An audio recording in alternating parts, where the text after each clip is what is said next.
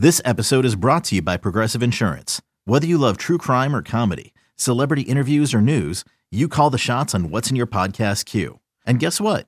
Now you can call them on your auto insurance too with the Name Your Price tool from Progressive. It works just the way it sounds. You tell Progressive how much you want to pay for car insurance, and they'll show you coverage options that fit your budget. Get your quote today at Progressive.com to join the over 28 million drivers who trust Progressive. Progressive Casualty Insurance Company and Affiliates. Price and coverage match limited by state law. You could spend the weekend doing the same old whatever, or you could conquer the weekend in the all-new Hyundai Santa Fe. Visit HyundaiUSA.com for more details. Hyundai, there's joy in every journey.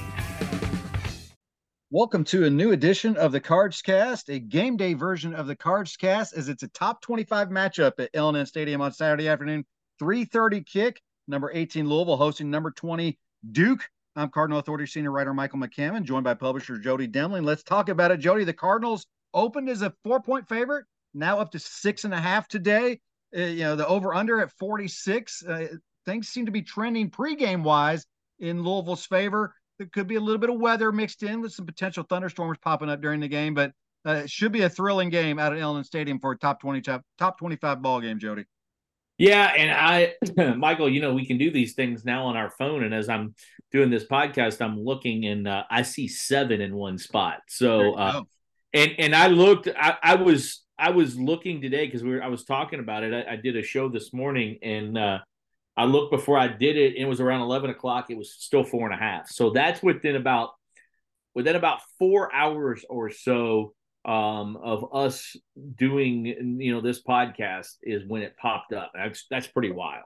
Yeah, it's changing pretty quickly. Of course, Louisville looking for its 9th straight home game, coming off the loss. Both teams looking to bounce back from a loss. Obviously, Louisville most recently coming off the bye week, getting a little healthy, which is good. Hopefully, Jawar Jordan's feeling a lot better. Obviously coming off the loss to Pittsburgh. Duke, coming off their loss down at Florida State.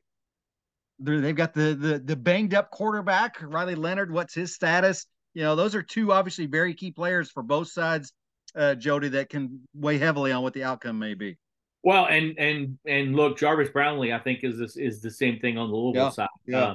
We know Renato Brown is out. We know that Brian Hudson has been injured for the last few weeks. He's been playing through that injury and hasn't missed any time. Mason Reiger is back, so we know some of the guys for Louisville, but it's Jordan and Brownlee, and it's Drake. I was gonna say Drake May. That's Riley Leonard for Duke. And Michael, that is what I would imagine the spread change. Is it because there's whispers that Leonard is one way or the other, that Jordan is one way or the other? What we know and what you and I can specifically say is that, I expect Jawar Jordan to play in this game. I expected him to play in the Pittsburgh game. He did, and he didn't last long. I do expect him to play in this game again, and hopefully he lasts longer than he did. Hopefully he lasts longer than he did then. Yeah, certainly need him. Difference maker for the Cardinals. His absence was one of many reasons Louisville fell at Pittsburgh. And in talking to Jeff during his weekly press conference on Monday, he was asked, what was the bye week like? And basically say, well, it wasn't fun. They coming off a loss is never fun. The game tape you're reviewing, it's a loss. All the mistakes that you're discussing, were a result because of a loss, so they've had a lot of time to think about it. And I would think, obviously there's a number of things that are going to motivate your team. You're having a top 25 team. You're trying to bounce back after a loss. You're fighting for position for an ACC championship game. So there's a lot of reason. There should be no reason why neither one of these teams come in without, a high level of anticipation, high level of excitement coming in. And for that reason, I'm expecting it, to really kind of be back and forth all day. Now, if Duke is unable to go with Riley Leonard behind center, that could potentially change things. But on the flip side, we've seen backup quarterbacks come in that you've never heard of and have field dates as well. So, it's not always. I would say it's not always the greatest thing to knock out a starter to play a team with a backup quarterback. Just the way it is sometimes that the quarterback gets hot. Louisville's last outing, right? And I don't, and look, I think that was a little different because he had been elevated to the starter, but it's like putting a wounded dog in the corner when you're the backup and nobody really likes the backup. I guess everybody loves the backup until the backup has to play because the starter is hurt. You know what I mean? So that's the thing. It's like, oh, we don't want that guy in there. We want our real guy in there. So look, the thing about this Duke team is Riley Leonard or no Riley Leonard, which I would say at this point it looks iffy for Riley Leonard. But Riley Leonard or no Riley Leonard, this Duke team still has that nasty defense, and that defense is really, really talented. I hate even saying it, but one of the starters on that defense, RJ Oben. Roman Oben will be here tomorrow. He'll be at LNN, and it'll be part of an alumni celebration before the game where there's a close to 400 former players coming back. His son is number 94 for the defense at Duke. Dwayne Carter is nasty in the middle, 6'3", 305. I think he's got 5 or 6 fumble recoveries during his career. Dorian Masui is a guy who's played 40 games at middle linebacker. I love Trey Freeman, 6 foot, 231-pound sophomore who flies around. Al Blades Jr., Brandon Johnson, Jeremiah Lewis, Chandler Rivers, Jalen Stinson. Do you think they're good? I mean, these are guys who these are names that are on. Those are names that I mentioned, and the last one, Anthony Nelson, is another grad who are either seniors or grad guys. Now, Trey Freeman is a sophomore that I mentioned because he's their leading tackler, but all those other guys have been around Michael, and some of those guys were around when Louisville beat the heck out of Duke a couple years ago, and I think that team had just quit on their coach and wanted a new coach. But yeah. Mike Elko, a defensive guy. Mike Elko, a really good coach. And Mike Elko's got a really good defense. So it doesn't matter if Riley Leonard is back there or not. This is a Louisville team that offensively is going to have to play its best game tomorrow, in my opinion, to win. Introducing the two-way V4, where groundbreaking fuel cell technology meets fresh foam cushioning for the ultimate performance. With fuel cell, each step feels explosive, delivering unparalleled energy return. Paired with fresh foam, experience maximum comfort throughout the game. Its lightweight textile upper offers support and breathability without sacrificing agility. Whether you're hitting the clutch shot or locking down the opposition, the two-way V4 gives you the tools to play at a high level. Learn more and purchase the two-way for yourself at newbalance.com. It's only a kick, a jump, a block. It's only a serve. It's only a tackle, a run. It's only for the fans. After all, it's only pressure. You got this. Adidas. Yeah, an interesting stat about Duke's defense. They've played 20 games now under Mike Elko since he became head coach. They've won the turnover battle in 12 of those games, and in those 12 games, they're 10-2. So they know how to take the ball away, and when they do so, usually results in a W for the Cardinals. So if weather again is an issue, that was a problem at Pittsburgh was turnovers. You certainly got to rectify that issue, whether the weather's there or not. But the weather could obviously emphasize it and make that more of a challenge as well. But yeah, when you're facing a defense as challenging as Duke, and it still sounds weird when we're talking about football, you've got to take care of every possession. You've got to convert your third downs, and you've got to maximize each possession that you have. And because even without Riley Leonard out there, that defense is still going to be very stout, and they have quite the ability to slow Louisville down. They're amongst the nation leaders in scoring defense. I think they're number 2 in the country in red zone defense. So it's a challenging defense for the Cardinals. And I know this is a phrase that we've said a lot this year.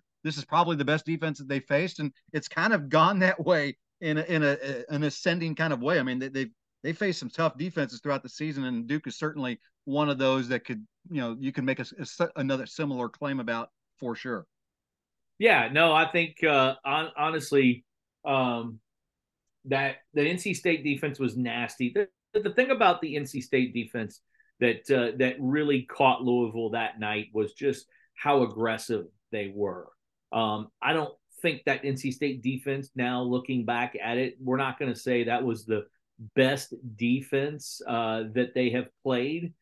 That was the most aggressive.